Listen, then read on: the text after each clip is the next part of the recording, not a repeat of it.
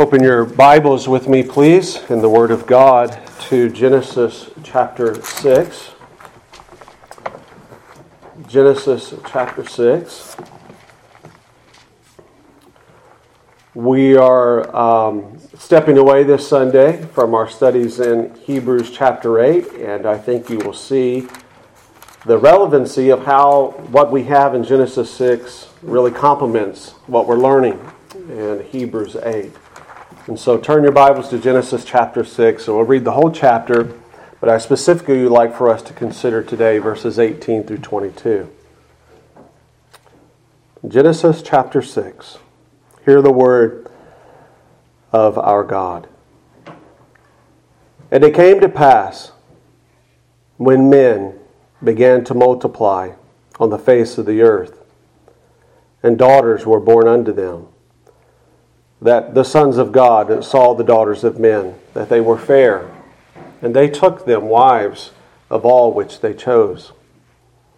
And the Lord said, My spirit shall not always strive with man, for that he also is flesh, yet his days shall be 120 years. There were giants in the earth in those days, and also after that, when the sons of God came in unto the daughters of men, and they bare children to them, the same became mighty men, which were of old, men of renown. And God saw that the wickedness of man was great in the earth, and that every imagination of the thoughts of his heart was only evil continually. And it repented the Lord that he had made man on the earth, and it grieved him at his heart. And the Lord said, I will destroy man, whom I have created from the face of the earth, both man and beast, and the creeping thing, and the fowls of the air, for it repenteth me that I have made them. But Noah found grace in the eyes of the Lord. These are the generations of Noah. Noah was a just man and perfect in his generations. And Noah walked with God. And Noah begat 3 sons, Shem, Ham, and Japheth. The earth also was corrupt before God, and the earth was filled with violence. And God looked upon the earth, and beheld, it was corrupt, for all flesh had corrupted his way upon the earth. And God said unto Noah, The end of all flesh is come before me, for the earth is filled with violence through them, and behold, I will destroy them with the earth. Make thee an ark of gopher wood. Rooms shalt thou make in the ark, and shalt pitch it within and without with pitch. And this is the fashion which thou shalt make it of. The length of the ark shall be 300 cubits, the breadth of it 50 cubits, and the height of it 30 cubits. A window shalt thou make to the ark, and in a cubit shalt thou finish it above. And the door of the ark shalt thou set in the side thereof, with lower, second, and third stories shalt thou make it. And behold, I, even I, do bring a flood of waters upon the earth to destroy all flesh, wherein is the breath of life from under heaven, and everything that is in the earth shall die. But with thee will I establish my covenant, and thou shalt come into the ark, thou and thy sons, and thy wife, and thy son's wife with thee. And of every living thing of all flesh, 2 of every sort, shalt thou bring into the ark, to keep them alive with thee. They shall be male and female, of fowls after their kind, and of cattle after their kind, of every creeping thing of the earth after his kind, 2 of every sort shall come unto thee to keep them alive. And take thou unto thee of all food that is eaten, and thou shalt gather it to thee, and it shall be for food to thee, and for them. Thus did Noah according to all that God commanded him, so did he. And may the Lord bless the reading and the hearing of His Word. We find ourselves in Genesis chapter 6, shortly beginning to chronicle the story of mankind, human existence on the earth.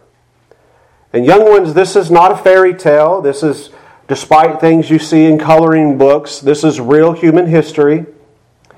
It's about 1,600 years into the history of mankind. And you can tell from the context in the whole chapter that we just read in chapter 6 that since the fall that is recorded approximately 1,500 to 1,600 years prior to this in the garden, chapter 2 of your Bibles, where Adam and Eve fell in the garden, sin entered into the world. And we see very quickly, shortly after a millennium, that's 1,000 years, that sin, this horrible thing that came into the world, look at what it has done through mankind and what He is doing to the earth that He has been called to steward and have dominion over. The text says repeatedly that we just read, in this real history of us as humans, that it was filled with violence. That sin had so darkened the minds of the humans at this time that all they could do was think about evil continually. Their thoughts, it says, was filled with violence, filled with evil. And God makes a decree that He's going to destroy the entire earth, all the living things with the breath of life, He says in the chapter, except for Noah, his wife, and his sons and their wife. They're the only ones that are going to receive any sort of benevolence, kindness, any act of mercy from God. Everyone else, the whole entire world shall die. There's an old saying that says God works in mysterious ways. Perhaps you have heard this, but not a few people, if any at all, know where that phrase originated from. Well, I looked that up, and some believe, most believe, that that phrase, God works in mysterious ways, comes from a writer in the year 1773, is an English poet by the name of William Cowper. While recovering from a deep mental and spiritual battle, he wrote a poem entitled Light Shining Out of Darkness. And this is just a portion of it, of where we get this phrase, God works in mysterious ways, as we're standing back and considering God's decree of what He's going to do in response to the wickedness of man all over the earth. Quote, God moves in a mysterious way, His wonders to perform. He plants His footsteps in the sea and rides upon the storms. And so this is where we believe the phrase, God moves in mysterious ways, comes from. Well, it is rather mysterious if you think about it, why God chooses to do it this way. You and I, we might have thought, hey, I put so much effort into creating something. Why destroy all of it? I mean, why don't I just send a plague to get rid of the bad people and just leave Noah and his family? Why not raise up an army through the line of Shem, and who, can go against the descendants of Cain, who was doing all of this debauchery? Why not do it that way? You could do it that way. But God, He shows in this mysterious act of wanting to destroy the entire earth with a flood, much about Himself and much about ourselves as those who have inherited the fallen sinful nature of man. We see it really in the text, this lesson that we get about who God is and who we are, and how we need His unfailing benevolence toward us if we have any hope. It's all throughout the chapter. I know you would like for me to talk about right now, perhaps, the sons of God coming with the daughters of men and so forth and all that. I have an actual sermon on that you can find on sermon audio. But for our purposes today, what I want us to do is just focus on what the text, naturally as it divides itself, is teaching us about God and ourselves, with a special focus on verses 18 through 22 and God's unfailing benevolence toward Noah Notice with me that in the text in verses 1 through 7 that we learn that God is observing the thoughts and the actions of mankind. Did you see that in verses 1 through 7? In other words, the wickedness, the sins, the actions, the deceiving, the evil that they're doing doesn't escape the observation of God. And of course, this is the witness throughout the rest of the Scriptures. We saw this when we were in the book of Hebrews chapter 4, verse 13, where the inspired writer said, "Neither is there any creature that is not manifest in His sight, but all things are naked and opened unto the eyes of Him with whom we have to do." In other words, part of God's nature that He's showing us here very early on in redemptive history is that He sees and He acknowledges all of the sins of man. He's not the God that the deists believed. That was many of our founding fathers, that He started and created the world, but He's really kind of just out there playing cosmic golf somewhere. And He's not watching. He's not involved. He's not governing through providence the affairs of men. No, this text, early on in human history, is revealing to us through the prophet Moses, as he's inspired to record these things by the Holy Spirit, God is watching the evil affairs of what men do. And of course, this is very instructive because it brings to light, doesn't it, the truths of what we read elsewhere in the Scriptures, such as Luke 8, Mark 4:22, that the deceit and the evil secrets that man have will be brought to light. It is a fundamental element of God's law that in the created world, that which is kept deceitful and secret will be manifested. You can't escape it. It's in the book of Proverbs repeated. It's all through the Psalms repeated. This element of creation that is a balance of the law in which we exist in is that any secret sin, any deceits that we have, that only you and you alone or I alone may have, will be brought to light. Sure, it may be days. Could be months. Could be years. And sometimes our hearts break as the house of God when we see a minister stand who has deceitfully held things for decades. But God will not be mocked. It will be brought to light. Amen? And if it's not brought to light in this created realm, it will be manifested on that great day when we stand before His throne. And we will not have the things that we can only have in this physical realm that we can hide behind, because there, everything will be stripped away. So God's showing us very early on that He sees all things, right? And we see another thing in the text in verses 1 through 7, this, what we call anthropomorphic language. What do we mean by that, boys, young ones? What do we mean by that? When it says God is grieved or God repents, that's a way for the Holy Spirit to communicate to us, not that God is like us as human beings, where we get upset at times. And sometimes, depending on our emotional makeup, we can't even control ourselves when we get upset. Have you ever seen people that are 30 years old that act like they're 12 years old when they're upset? It's just sad, right? It's sad. You feel sorry for the person. That's not God. That's not what the Bible is communicating here, young ones, when you read that God repents, like He wished He changed His mind, or He is grieved, He's sad. It's the way that the Holy Spirit's communicating to us something about the grossness of their sins.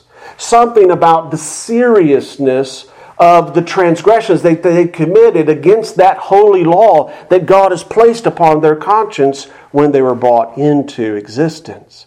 That's the way the Bible communicates this information to us. So God, in His perfect anger, in His perfect wrath, He watches and He sees, and we see He's not pleased with their sins, is He? That's in verses 1 through 7. But we notice as we're coming to our section of text I want to really deal with today, 18 through 22, we see in sections 18 through 17, God doesn't overlook these sins. He's just. He cannot overlook them. There will be consequences. There will be judgment for this. And what this shows us very early on in redemptive history with learning about God and learning about our sins is that He is just and that God will punish sin. There is a requirement because He is just and holy. There is a requirement for these transgressions. He cannot ignore them. If He does, He's no longer God. He's no longer just.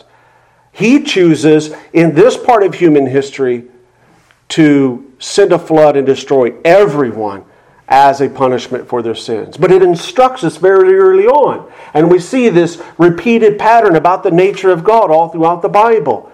That when man sins, God notices it and God requires a payment for that sin. He requires justice to be had for the law that's been broken, that He has established in His created realm. It shows us that God was completely just in His sentence. God's not unfair. Do you ever hear people talk about like that? Like, it's not fair this has happened. If you were in our house, especially, I think, and this is still the case, the kids are getting older now, and you don't hear it so much because they learn very early on. You never said in our house, "That's not fair." Because the response you would get from mother's law, based upon these principles we're learning in the Bible, is that the only thing that's fair is that we deserve hell. That's the only thing that's really fair. If we really want to get what we think we're entitled to, the truth of the witness of the Scriptures, the truth of our own conscience, is that really what we deserve is wrath. So God is not unjust in doing this. He's completely just. He's completely holy in His sentence upon mankind, particularly in the light of the fact of what, if we read Genesis 1 through 5, we know they've had 120 years up until this point of this preacher named Noah going out and telling them, repent, repent. You've believed in the lies. You've believed in the lies. You can go right now and talk to Methuselah. Methuselah's still alive. He'll tell you what happened. He'll tell you of the promise. He'll tell you of the serpent. He'll tell you of the promised seed. Repent, repent. For 120 years. They said, no, we want to do things our own way. And besides, that fairy tale of that God, He's not real. Noah, you're crazy. You believe in this God you can't see. No, we're going to worship the trees. We're going to worship the moon. We're going to worship the sun. And we're going to live according to our own wicked imaginations.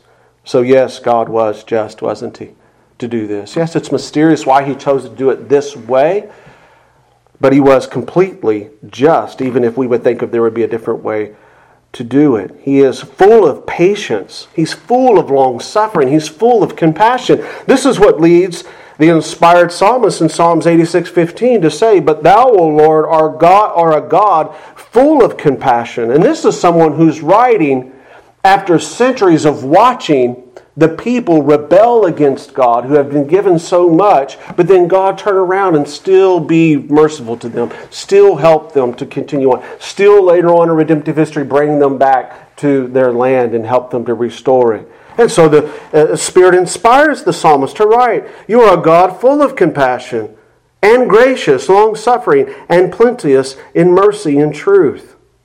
Notice too, another aspect of God's benevolence, His kindness to Noah. He provides Noah with the specific instructions as the means by which he is going to bring about His promise that He's made earlier in redemptive history, of this promised seed, Israel, that can correct all of this chaos that's taken place. Here we know human history. You got your little history book and you're reading it. All of this sin has taken root in creation. And for 1,500 years now and 1,600 years, all the world around Noah is evil and wicked. And God, in His unfailing kindness and benevolence, what does He do? He tells Noah, I'm going to tell you exactly how to build the ark. Because exactly building the ark the way I tell you will guarantee that promised Messiah that's going to come someday and crush the head of the serpent, and through Him I will restore, I will make new, I will redeem this fallen, sickened world. I will make sure to come to pass. So you see the kindness of God the unfailing benevolence of God, showing Noah exactly how to build it? How would you like it if God came to you and said, now listen, I'm going to include you in on something because, well, you've been a faithful servant to me. Listen, I'm going to destroy the world with a flood. And it's no surprise to you because you look around yourself for the last 120 years and you know what's going on. I want you to build an ark because when it comes, it's going to destroy everything. And good luck with that. You'll do a good job. You're a sharp guy. Well, you'd kind of be left like, wow, Lord, how am I going to do this? God shows Noah, notice in the text, verses 8 through 17, specifically with details of how to build it. He gives us as His people in this day and age as well, brothers and sisters, through this unfailing benevolence, through this unfailing mercy and kindness to us, specific things. And as we're going to see a moment later from Martin Luther, they're very simple. They're very, very simple. We are the ones who make them so complicated. He gives us these plans. He gives us these blueprints. But we make them complicated. God doesn't. He's merciful. He's unfailing in His benevolence towards us. He helps His people. He gives us, He guides us with detailed blueprints of how to do what He's calling us to do. Well, now I want to draw our attention down to where we're going to spend the rest of our time together, and that's in verses 18 through 22. But with thee, He says to Noah in verse 18, well, I establish my covenant. Interesting. But thou shalt come into the ark, thou and thy sons and thy wife and thy sons' wives with thee. Now what the Lord's doing here in verse 18, He's taking this revelation to Noah of what he's going to do through the destruction of the world. He's taken this revelation of Noah and how to build the ark. He's taking it to an all new level. And He's doing this for many reasons. But one of the reasons we're going to see in a moment is to give Noah even more the confidence and certainty that what's about to come, unprecedented, epic, in all of history, one of the most epic events. We can't even imagine what the world was prior to this antediluvian period. It's called the prior flood. We can't imagine what it was even like. He's going to make a covenant with Noah. A covenant is what He says in verse 18. So this unfailing benevolence, this unfailing kindness of this just and holy God that's going to bring destruction upon all of the earth except for this one man and his family is going to be channeled, it's going to be communicated here in verse 18 through what's translated in the English as covenant. Now this word that's translated here as covenant is used in the Bible, this Hebrew word, over 284 times. 264 of those times it's translated in the English as covenant. It's translated 17 times as a league and one time as a confederate, which all has the same principles of meaning. And the way that this word is used throughout the Bible is it's used between covenants between two people, man to man. It's used between God and man, which we're reading about here today. When it's used in the Bible between man and man, it's describing a solemn promise connected with conditions. And prior entering into that covenant with one another, the stipulations are laid out. The benefits and the blessings to each party is laid out. And so there is a lot of preparatory work between covenants between men. Now, the best way to express this is for you guys who are familiar with contracts. I'm in construction. And brothers and sisters, the covenant that I make with other parties, if I showed you the papers that we have to sign, you would see that is laid out in that covenant all the details of what we're going to do when we build this building. In other words, the covenant is designed to remove any ambiguity, any hiding, any deceitfulness on each side of the party. Let me try to illustrate it for you this way. I'm going to build a building. And I'm going to use, and this is no joke, Brother Eddie, you're in commercial construction, you'll appreciate this. I'm going to use in a very big masonry job. No joke, probably over 100 different pieces of materials to put in this building. That the other person that I'm covenanting with, the architect, has said, this is what I want in my building. Now I could say to him, I'm going to make a covenant with you that I'm going to build your building the way that you want me to build your building. And we shake a hand and I walk away. And instead of buying the zinc-coated screw, I buy a galvanized screw. Now why would I do that? Well, there's 50,000 screws on this job, and if I save a nickel on each one, you see, I gain money. Now, what is that? That's deceitful, that's secret, and he doesn't know I'm going to do that. So what does he do in the covenant arrangement?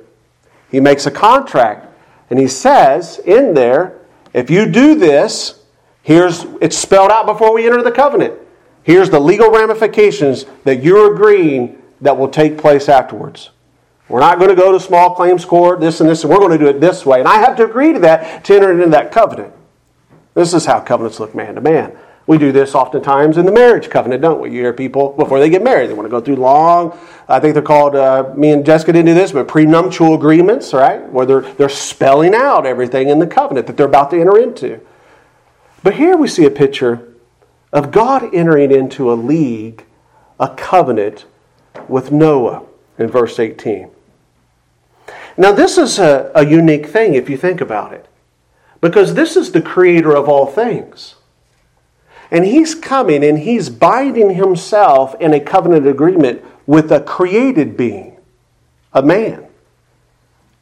And so God does, we see here in verse 18, and then we see it later on in the Bible, Genesis 15, 12, 15, and 17, he makes a covenant with Abraham, and then later with Moses, and then later with David, etc., right?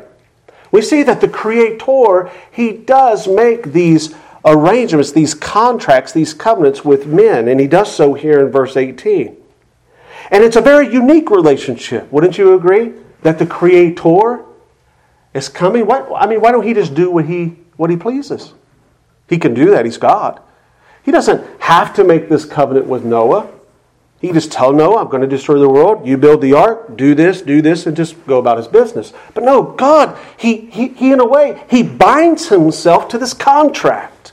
Just like I bind myself to the contract of building a building. Just like you bind yourself to the contract with your mortgage company. Just like men and women in here have bound themselves in a marriage covenant. They've come and they've laid out everything and they've said, this is what I agreed to. God does that with a man named Noah here. Now, where does this unusual event happen in the Bible? Or I should say it like this. Where does this unique event originate? What party does it originate with? Well, it originates with God, doesn't it? That's who it originates with. I will establish my covenant, and thou shalt come into the ark. With thee will I establish my covenant. And so this covenant arrangement, this contract that God's making with Noah begins with God.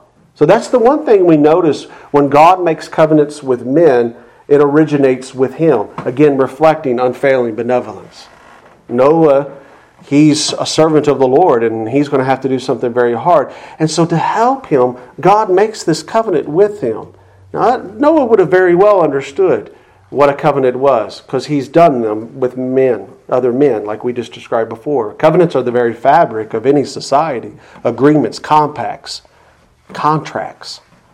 This is the only way we can move forward with anything. And notice that when God makes this covenant with Noah, he reveals it to Noah. It's not a secret. It originates with God, and praise be to God, he revealed it to Noah. Noah knows that the creator of all heavens and all earth, who has the power to destroy this earth, he's coming to me and he's making a covenant with me. There's an acknowledgement. There's a revelation of it. And notice there's a means to the covenant. It's the ark. It's the vessel. That's going to be the means by which God's going to fulfill this covenant to Noah. So there's a means connected to it. So when God makes a covenant with man, it originates with him. He reveals it. The man is aware of it. And there are means or stipulations attached to it. And then God, we will notice in this covenant, when he does it with all of his covenants with men, he establishes it with signs, which we'll know in a moment later on. It's the rainbow. Notice also, this covenant outlines the benefactors. It's going to be Noah's wife, and Noah's sons' wives. The immediate context of this covenant is no doubt with Noah and his children. But if we stand back and we look at all redemptive history of why the Lord is doing this with Noah because of what He's promised earlier, do you not see this grand connection with the Noahic covenant, with the really eternal gospel message that God is communicating to all of humankind from the very beginning? That I will crush the head of the serpent, and he will bruise the heel of the seed of the woman. Because this is the channel it's going to come through. Let's consider for a moment, as we see in verse 18, that this is revealed to Noah, and Noah then therefore is going to benefit greatly from it. But not just Noah, but also his children. Let's consider the covenant's blessing to Noah as a man first, and then we'll consider the blessings that came to his family, because they also were benefactors of this covenant that God made with him. First of all, doesn't this guard Noah from the terror and the fear of pending death in the flood? That's why it's a blessing that He revealed it to Noah. He not only tells Noah how to build the ark, but He says, now I'm going to covenant with you. I'm going to covenant with you that I'm going to protect you. That would immediately console the heart and mind of Noah of the fear and intrepidation that was just announced about destroying the world. Now, the easy parallel to that is that the covenant relationship you have that we've been learning about in the book of Hebrews with Jesus Christ as the high priest and the mediator of that covenant, that better covenant, that second covenant. It's called in Hebrews that new covenant. You have, do you not, beloved, as that is revealed to you through the Spirit and in the Word, that comfort, that no matter what is going on in the society around you, if I may use the parallel with Noah's days and our days, you have that assured rest and that promise that God has you in Christ. Christ as if it were as that ark, and you're in that covenant ark, right? So it would have provided Noah that immediate blessing that Noah would have received.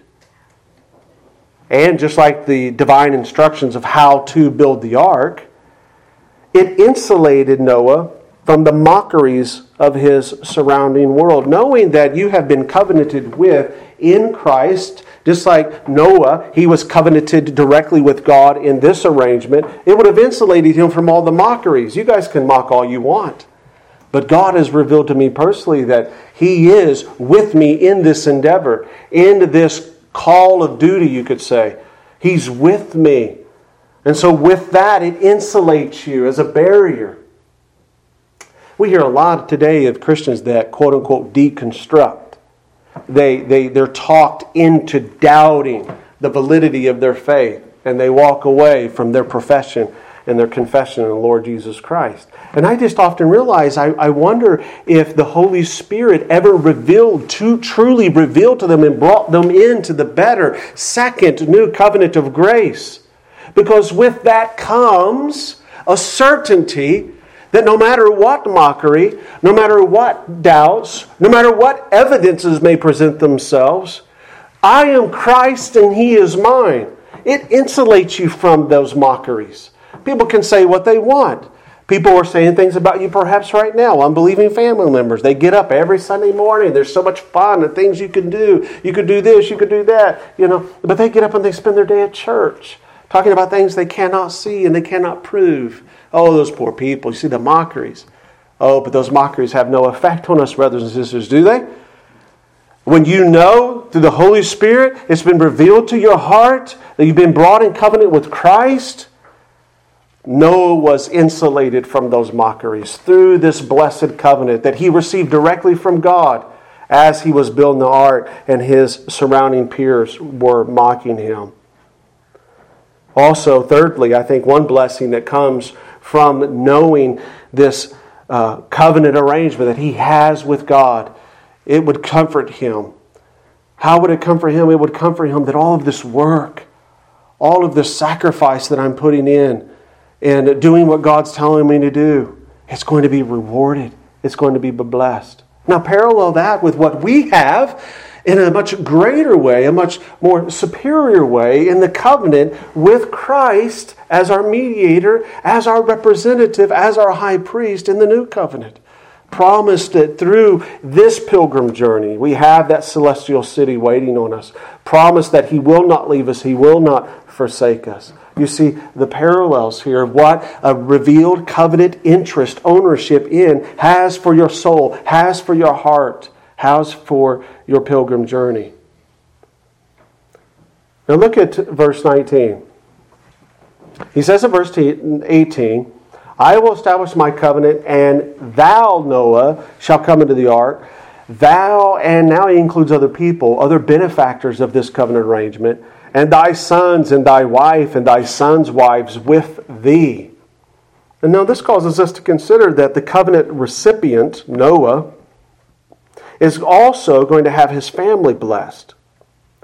First of all, they, like Noah, are kept from pending death. So, we see God comes to Noah and establishes the covenant with Noah. But he's not the only one blessed by that covenant arrangement that God makes with him. There's other people that will receive benefits of this arrangement that God's making with Noah. And in this context, immediately, the immediate benefactors is his wife and his sons and their wives. But the extended benefactors is all the human race that come after them, right? God's never destroyed it again. So Noah is the one that God makes the covenant with. Noah's the one that's the representative of the covenant.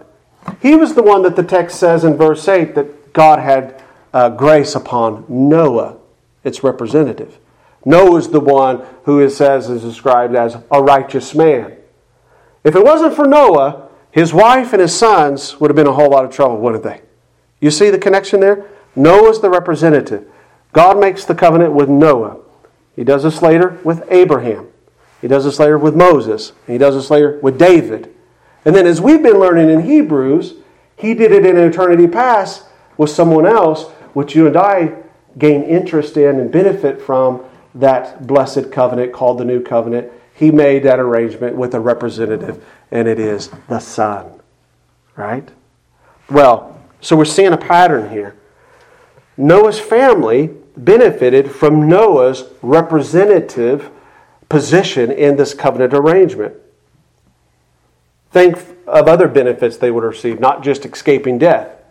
As being attached to Noah, the representative of this covenant that God is making with him, they would have witnessed the power of God as Noah would have preached to the unbelieving generation of his day.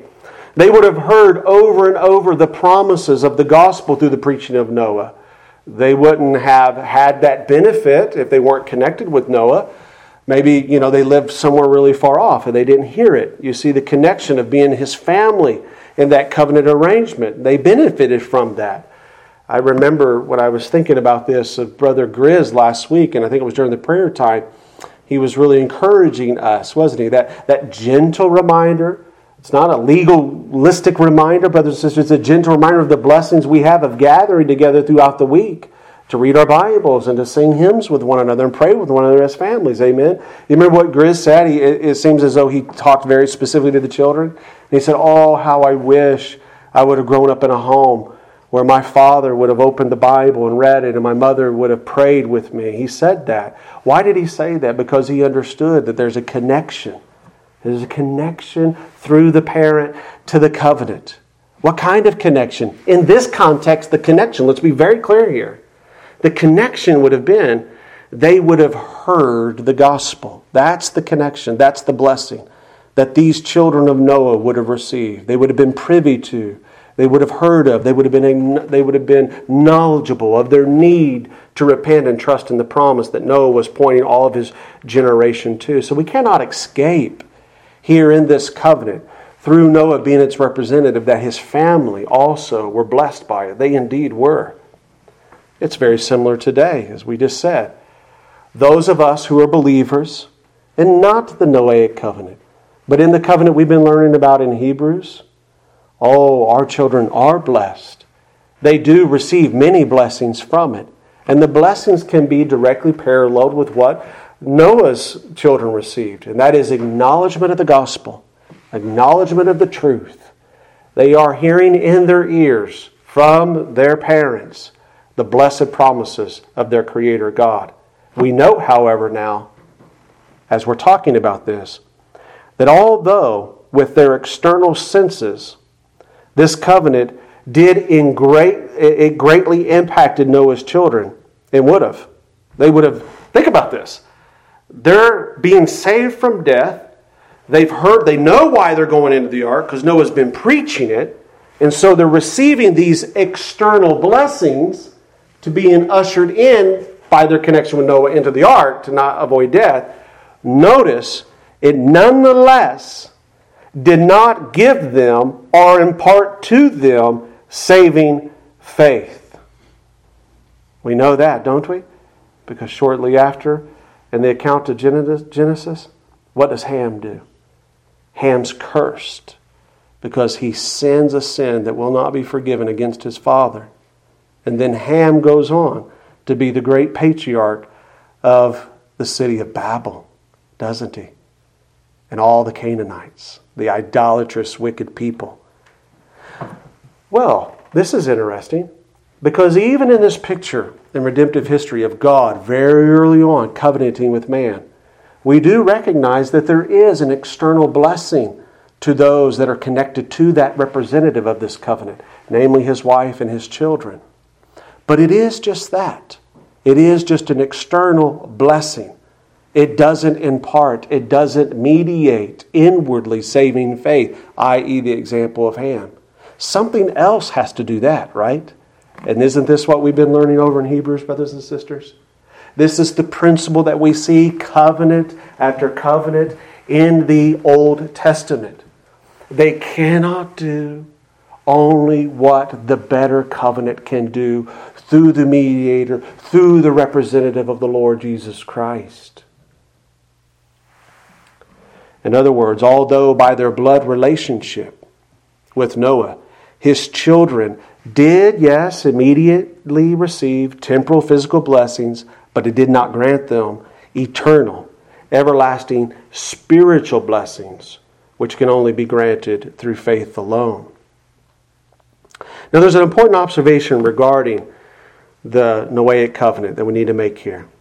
First of all, it's this. While it was gracious and benevolent, in many respects, it in and of itself was not salvific in a spiritual respect. It was preserving their life for a very specific purpose, to bring forth a seed through the line of Abraham. Secondly, to state it another way, by obeying and entering into the ark, Noah's children did not automatically receive saving faith. Now this, I've already been kind of building on it, but it does bring into aspect for us an interesting light of understanding God's covenants with man at this point. So let's just pause and kind of recap it real quick. First of all, we learn from Romans chapter 5 that the covenant arrangement that God made with Adam, according to Romans 5, acts as a representative of that covenant that God made with the first man. That's what Romans 5 is all about. Through Adam, we've all failed. And we say this often, and you've learned this. Hey, wait a minute, I wasn't in the garden with Adam. Why am I being punished for that? Because he was our representative as the first man. And so his sin, the curse of his sin, is passed on through all of his posterity, right? We're seeing this connection that there's representatives of the covenant. We come again here to Noah. We see another pattern that God uses a representative to be a head of the covenant. And there are people that benefit through that representative. First of all, Noah's family, and then us here today. We're all benefiting from this Noahic covenant in our connection as descendants of Noah and as mankind, right? There's never been a flood, and there never will be another flood. This is the exact reoccurring theme when God makes these arrangements throughout the Bible. When he did it with Abraham, it was going to be Abraham's physical descendants that were going to be blessed. When he did it with Moses, Moses was the representative that would communicate all of the covenant boundaries and rules, and your relationship to the nation of Israel with its prophet Moses is how you would be benefited from it. And he did it again with David. He made a covenant with David. And it would be David's house and their connection with the representative of David that would receive the blessings of what God promised David. And it so is the very same principle. It's the same way that God is in relationship to you and I in what we've been learning about in the book of Hebrews, the new covenant. The representative of that new covenant, the representative of that better covenant that gives us what none of these could do, a new heart, a circumcised heart. As we've been learning in Hebrews, established on the Psalms and established all through the Old Testament, is the Lord Jesus Christ. He's the representative of that covenant that mediates, that gives, that administers faith, that changes our heart. And so the only way that anyone we see at this point, as we stand back and we say, well, who in the world could ever say that they have a participation in that new and better covenant? They have to be in connection with Him who represents it, the Lord Jesus Christ. How are you in connection with that representative, the Lord Jesus Christ? There is only one way you could be ever connected with Him, either as your judge or your Savior. Right? And so as your Savior, you repent and you believe upon the name of the Lord Jesus Christ. Before the cross, they didn't know His name was Jesus Christ. It was Messiah. After the cross, it is Jesus Christ. And through that alone, that connection with Him, you have an interest in, you have an ownership of the blessings of that better covenant, that circumcised heart, that eternal salvation. If you don't have a connection with Jesus Christ, you cannot claim any sort of ownership of that blessed covenant of grace that He mediates and He's a priest of. Can you? There is no one in Noah's generation that could have come up and knocked on the door and said, hey, buddy, open up that door in there. Don't you see what's going on out here? Come on, I have a promise to me. I have a promise owed to me because of that covenant God made with you and your family. What would Noah's response be? No, hey, you didn't hear the covenant right, because it's to me and it's to my physical family right here. You're not in that list. So you have no right to the blessing of coming into this covenant. You have no interest in coming into this ark. You didn't get the ticket. I'm sorry. Now fast forward to where we're at in Hebrews. This covenant that administers salvation. Its representative is Jesus Christ. You only have interest in, participation in that covenant through your relationship with Him as Savior. Ross, if you have that, that does not automatically give it to your children. While we pray that the Holy Spirit would open their eyes, and while we, yes, in the external blessings of being connected to us, we point them to the representative of this covenant, on that last day, not one of any of the offspring that we have, beloved, can come and pound on the door and say, I must be let in because my parent, my grandparent, my uncle, my aunt possessed interest in the covenant. And I'm a descendant of them, so I get to be let in. You poor soul. You poor soul, the response will be, depart from me, I never knew you. It's so unfortunate that you were taught a gross misunderstanding of my covenant relationship to my people through my Son, the Lord Jesus Christ, where you were told that you were a covenant child of mine, and you've hoped in that, you were baptized in that, and you've held on to that through all your life, only to find out you never knew me and I never knew you. You never fell on your face, and you never in humility repented of your sins, of what nailed my Son upon the cross, the representative of the covenant, whose blood it was that sealed this covenant. And you may lay no filthy hand upon the purity of this covenant until your heart has been purified. You're locked out. You cannot come in.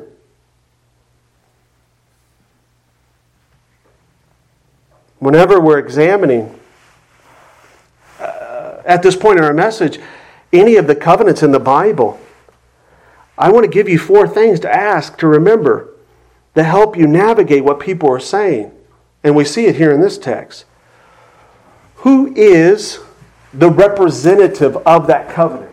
So the first thing would be the head of that covenant. Who's the head?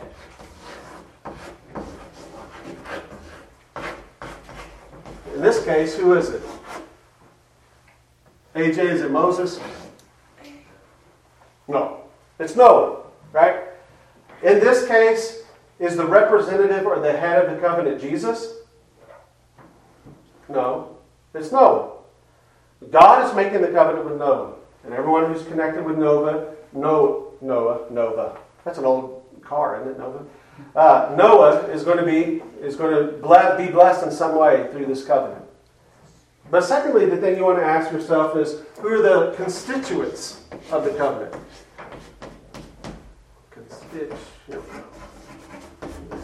Spell check me later. The constituents of the covenant.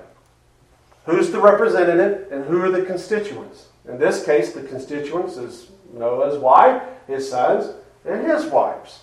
Right? And then the constituents would be, after the flood, everyone who's a human being on the face of the earth. And in some degree, we're not going to go down a rabbit trail here, but even the creepy crawly things and all the fowls of the earth and those who come off the ark, they're constituents of the covenant with Noah, aren't they? And then, ask yourself, what are the conditions to be a constituent in this covenant? What's a condition? In this case, it's pretty easy. You just had to be related to Noah, right? And then subsequently after, be a human being after him. But all the covenants in the Bible are like that. And you can ask, what are the conditions in order to be a constituent in this covenant, in order to receive the blessings of the covenant?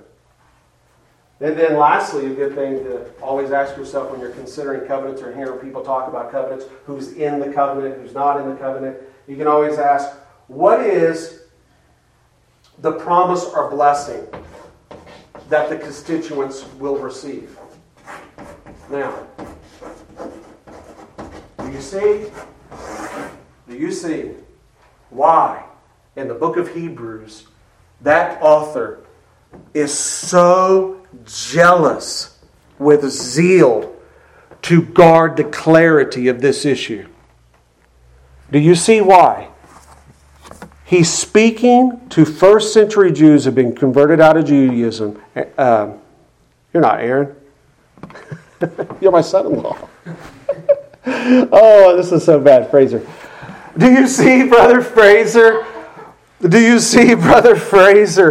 Why he would have been wanting to crystallize in their thinking and their understanding, because they have always been told they were the covenant people of God, but it was only in an external sense.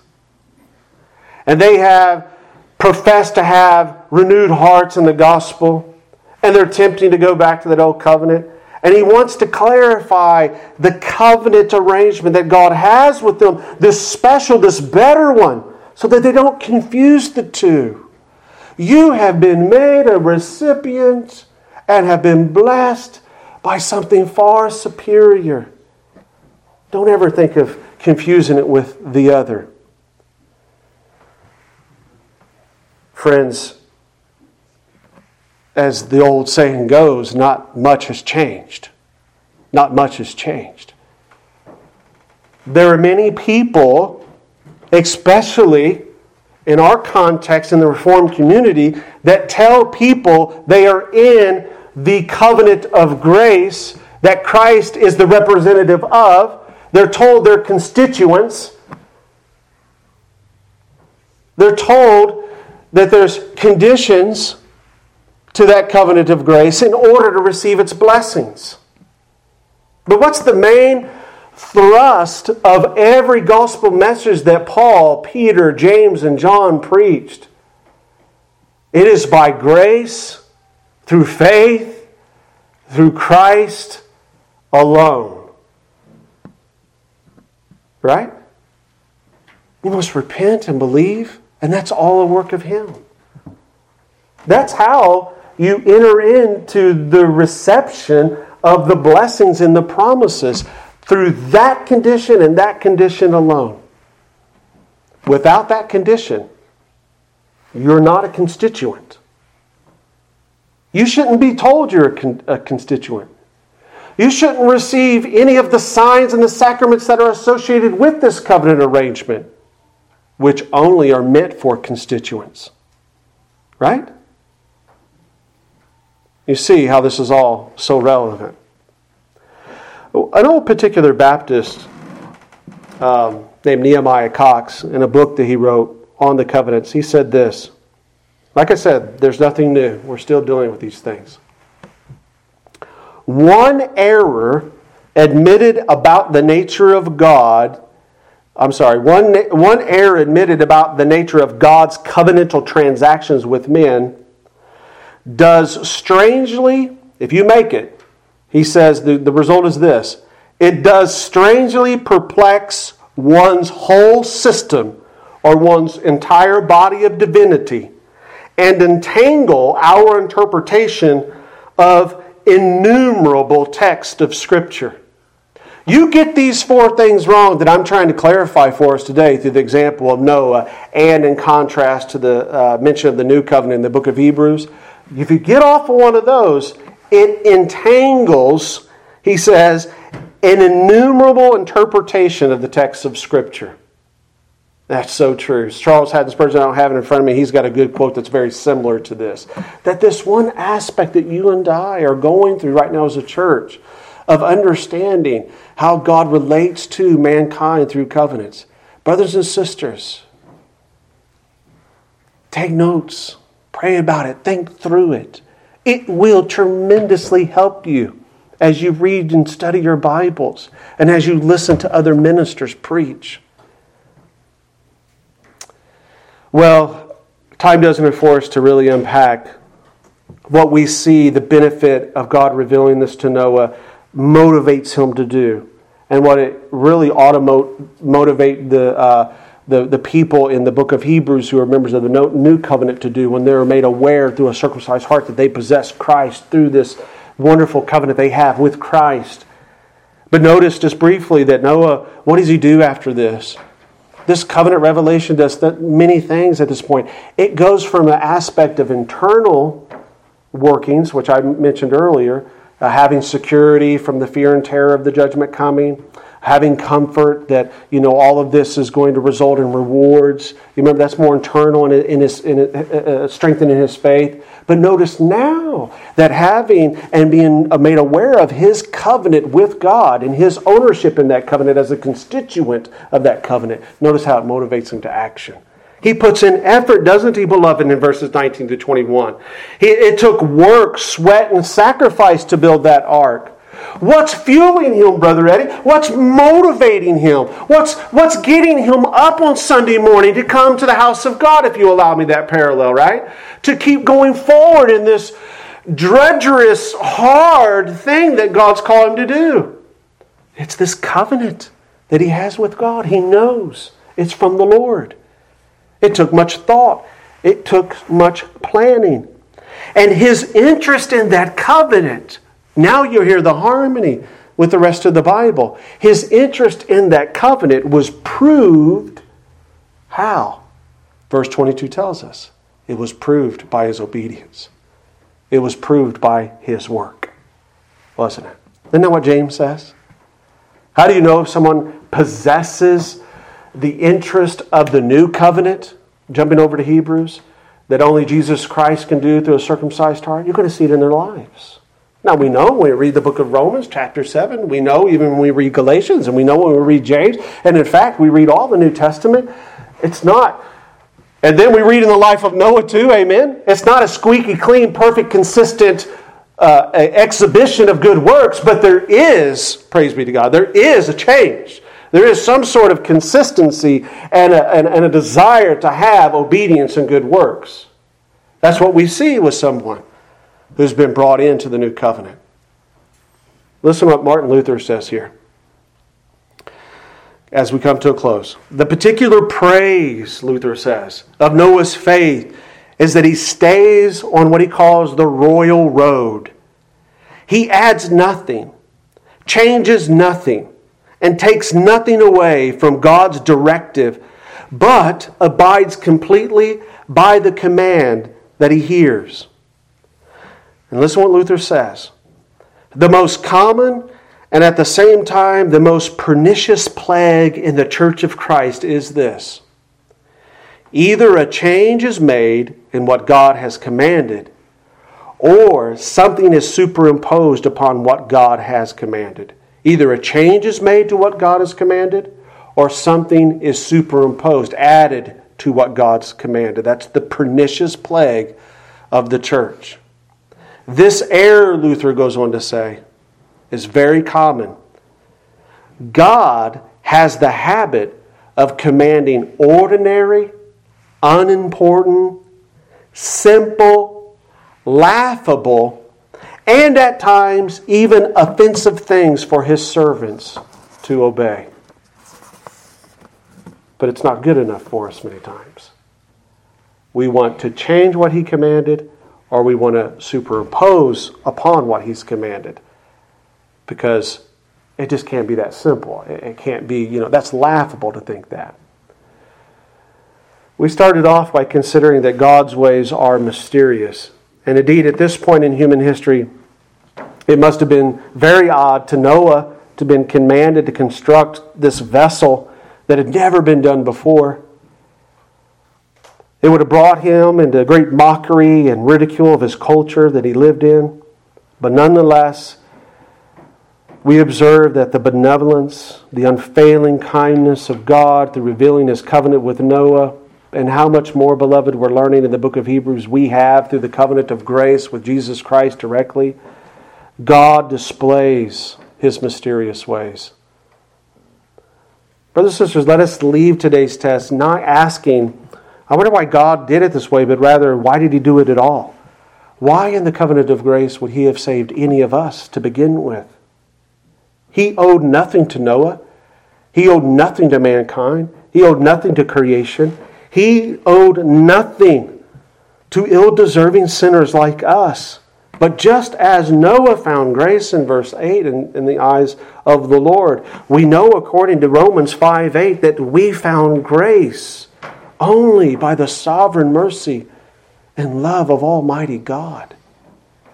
The Scriptures tell us there in closing, God commendeth His love toward us in that while we were yet sinners, Christ, the mediator, the representative of this covenant that we belong in, that is being explained in Hebrews 8. Christ, that mediator, He died for us. He gave us that interest in His blessed covenant, through which He will dispense blessings, in which upon our pilgrim journey at the end, He will give us that crown of life. And He will give us our pilgrim's dues, our pilgrim's rewards.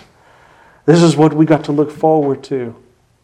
And so I hope that, as we look just here at Genesis chapter 6 and kind of looked at a couple aspects of the covenant that God made with Noah, that it adds a little bit of content to what we're seeing over in Hebrews 8 in the arrangements that God makes with man, and even more importantly, that the Father made with the Son in the covenant of grace, the better covenant, the new covenant, the second covenant, the superior covenant that you and I just celebrated in the Lord's Supper.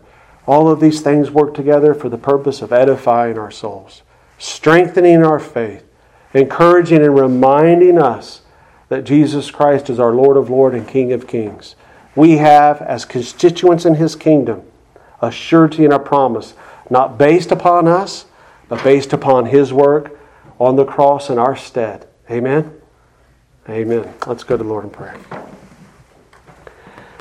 O Heavenly Father, we do, Lord, thank Thee That, Father, you show us all throughout redemptive history a very clear pattern through these covenant arrangements, these unique relationships that you commit yourself to as the Creator with created men. Well, Father, we thank you that we see that you deal with man in those covenants, Lord, as a representative. You choose a man, you choose someone, a person, to be the representative of the covenant. And Lord, by that also there is constituents. You make it clear how people are made members of those covenants. And Lord, you reveal the conditions or the means by which those constituents can belong and receive the blessings that are promised in those covenants. Help all of this, Lord, frame questions for us to truly appreciate and understand what we possess through our representative, the Lord Jesus Christ, as His sheep, as His people, as His constituents. Through the conditional, Lord, of repentance and faith, by which we are given a new heart, the promise of this blessed covenant, this new heart that, O Lord, insulates us from the mockeries of this world, this new heart, O God, that we have by your precious Spirit working within us to, Lord, insulate us from our own doubts, our own, Lord, weary trials, Father, that tempt us to give up. Lord, thank you that you show us these things in your word, that we may rightly handle, as Nehemiah Cox said, your interpretation of an innumerable amount of Scripture. Father, bless, I pray, all of us as we're going through these studies and trying to become more grounded and more fixed in understanding these things. And we do it all, O God, because you revealed it in your word for the sake of establishing us. Lord, for the sake of strengthening our faith, for the purpose of edifying the body, grounding us more in the perfect work and the perfect righteousness of our representative, the Lord Jesus Christ. These are fundamental gospel issues. And we pray, God, that you would help us to be the Bereans, that you, through your Apostle Paul, have called us to be, to grow in the grace and also the knowledge of our Lord Jesus Christ. Father, thank you. Thank you for this very day, for this time we've been able to gather and worship you in spirit and in truth. In Jesus' name we pray and give you thanks. Amen.